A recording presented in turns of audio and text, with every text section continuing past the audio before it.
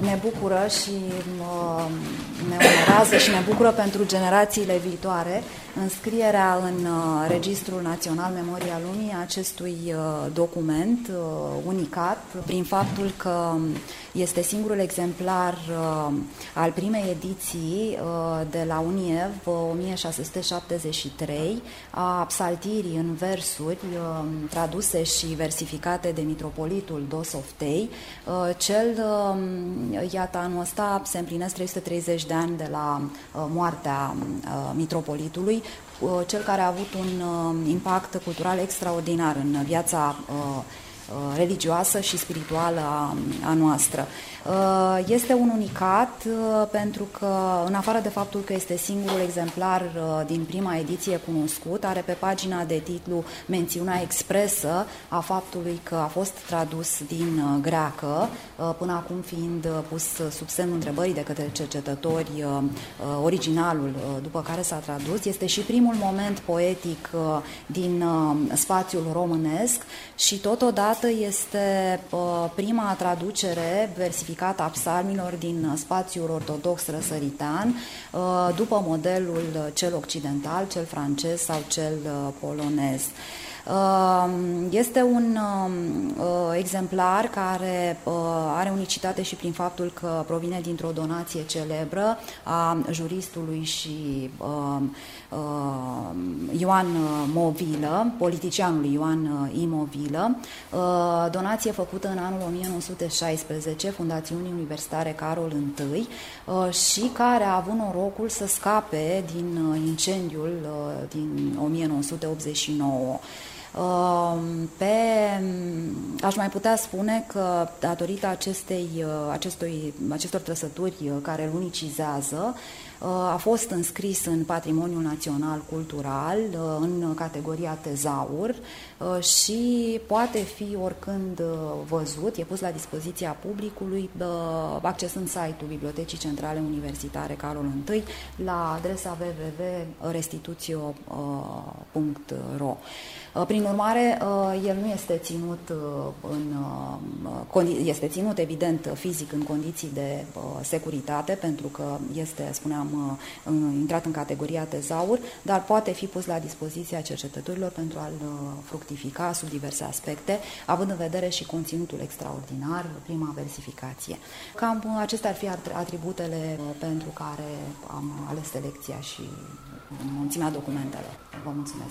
Stimați membri ai comitetului, stimată doamna academician, doamna secretar general, înainte de a vă spune câteva cuvinte despre acest film, vreau să vă mulțumesc că ne-ați oferit această oportunitate de a ne speria cumva și de a face parte din această echipă a oamenilor speriați care, și cum spunea doamna secretar general, după ce ne-am prăbușit, ne-am mobilizat și iată că am reușit cumva să facem primii doi pași în popularea acestui registru. Deci, Drăguș, viața unui sat românesc, este primul film documentar realizat de Seminarul de Sociologie, Etică și Politică de la Universitatea din București în perioada 15 iulie-15 august 1929, în localitatea Drăguș, Făgăraș, despre activitățile și obiceiurile dintr-un sat de munte.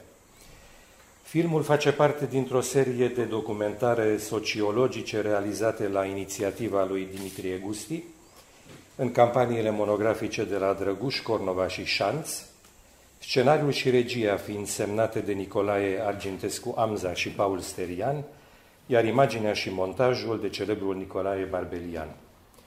Filmul cuprinde două părți. O primă parte tinde să reconstituie integral o zi din viața satului, iar a doua parte reconstituie o serie de datini. Conform prezentării filmului făcute de profesorul Gusti în programul de sală de la premiera filmului, organizată la Teatrul Național din București în data de 5 martie 1930, considerată ca fiind premiera oficială a filmului. Se pare că filmul a mai fost prezentat și anterior, la începutul lunii decembrie 1929, conform unor ecouri pe care le-am găsit în presa vremii, dar și la 21 februarie 1930, conform datei de pe un afiș pe care îl avem. Filmul Drăguș, viața unui sat românesc, în mod surprinzător sau nu, a cunoscut succesul încă de la lansare. În 1934 a fost prezentat cu prilejul conferințelor despre monografia sociologică românească de profesorul Gustica, invitat al universităților din Franța și Germania.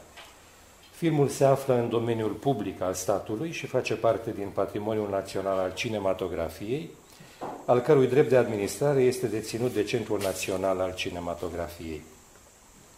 Se află în depozit legal la Arhiva Națională de Filme, unde se păstrează mai multe materiale de multiplicare, între care un contratip de 1257 de metri, în 5 acte, transpus de pe suport inflamabil în anul 1978.